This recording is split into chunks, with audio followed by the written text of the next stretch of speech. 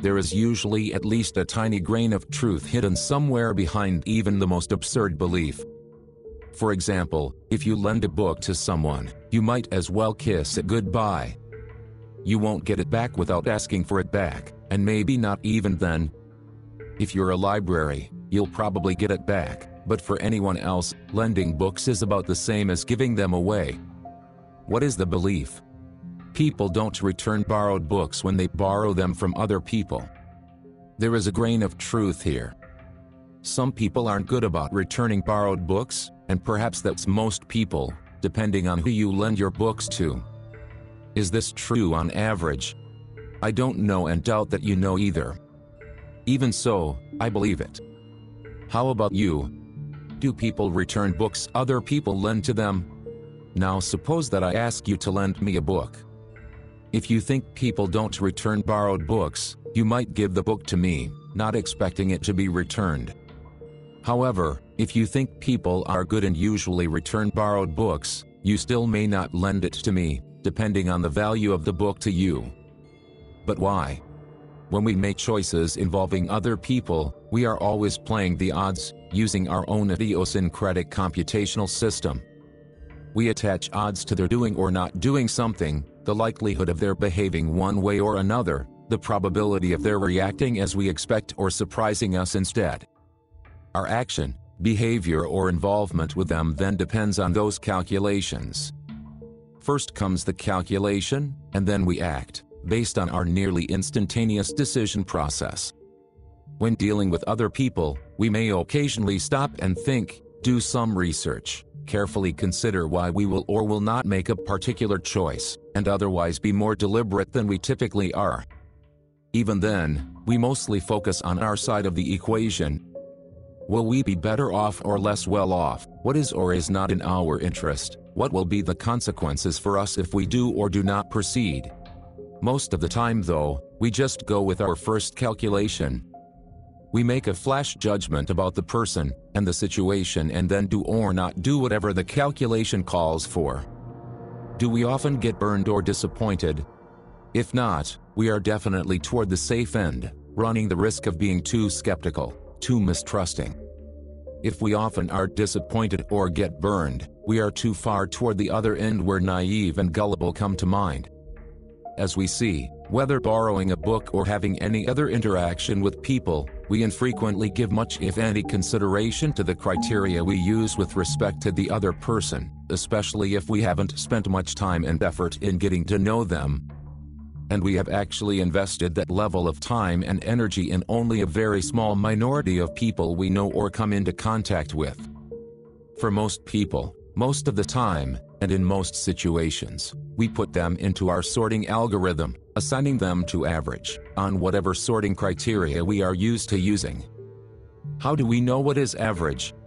Well, we usually don't. It's like people who borrow books from other people. On average, do they return the borrowed books without needing to be reminded? We don't actually know, but nevertheless, we likely have a quick criterion we instantly apply whenever anyone asks to borrow a book, particularly if they want to borrow our first edition of a rare book or perhaps our checkbook. Here's the rub. It's the idiosyncratic computational system and its algorithm. The automatic criteria we use to judge people and to make decisions and choices is based on averages, as we understand them. The problem is twofold. First, average is a tricky concept. If on average, men are more violent than women, knowing that tells us nothing about most men or most women, because most men are not more violent than most women. It's only at the extreme that men are more violent than women. If we drop the extremes from our algorithm, men and women have about the same tendency toward violence. Along with being true for men and women, it's also true for whites and non-whites, citizens and immigrants, younger people and older people, poor people and the more affluent, or most any other way you tend to classify people. The same fallacy of average slips into our computational algorithm in far more insidious ways. Let me repeat an earlier sentence. Along with being true for men and women, it's also true for whites and non-whites, citizens and immigrants, younger people and older people, poor people and the more affluent, or most any other way you tend to classify people? Is it still slipping past you? When talking about violence, the point was made that, at the extreme, men tend to be slightly more violent than women. In the same context, there is an unspoken implication that extreme violence somehow applies to whites and non-whites, citizens and immigrants, younger people and older people, poor people and the more affluent, when it only applies to men and women as classifications. Whites are no more violent than non-whites, citizens no more than immigrants, younger people no more than older people, poor people no more than affluent people. We could spend an hour or so just enumerating the classifications we use in our computational algorithms for relating to and interacting with other people. For each classification, we have automatic criteria we use to signal us about who they are, how and what they think, how they do and do not behave, what they will and won't do, what they can and can't be trusted with, where they do and don't fit in relation to us, and on and on. For a few of those criteria, we know why we use them, how valid they are, when they do and do not apply, and when we tend to misuse them. Think of these as our carefully curated criteria for judging others. We also know that they are based on more solid ground than tradition, culture, group norms, and personal belief and preference. They have a strong claim to reasoned and validated truth.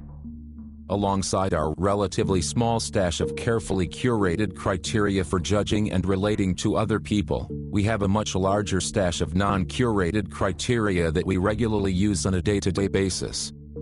We are not aware of most of those criteria, and for the ones we are aware of, we don't know much about them or where they came from. We just have them and use them with confidence.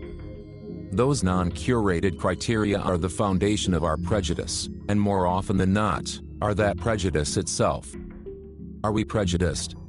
Most definitely, every last one of us. We all have our supplies of non-curated criteria we use when judging and interacting with other people.